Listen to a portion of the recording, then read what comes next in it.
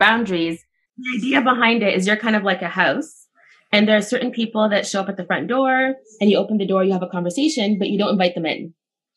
And then there are other people that you invite into your home, maybe for a cup of tea, and they hang out in the living room, but you're not okay with them wandering around your house. And then maybe you have closer friends and you're okay with them going into the fridge and making their own snack, but you don't want them wandering upstairs to the bedrooms.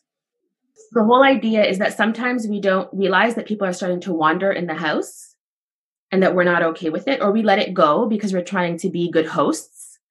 And then one time after the next, we start feeling a certain way because we're not okay with it. They've crossed a boundary. So I'll give an example of if someone's in your living room just having tea and they start moving around a piece of furniture. If they say like, oh, I don't like this here, I think it would look better over here, and they moved it over, it probably makes you feel a certain way. And then sometimes what we do is we're like, you know what, it's a guest. I'm going to let it go. When they leave, I'll put it back. So we let it go. And the next time they come over, they might move something else. And the next time they might wander into our kitchen.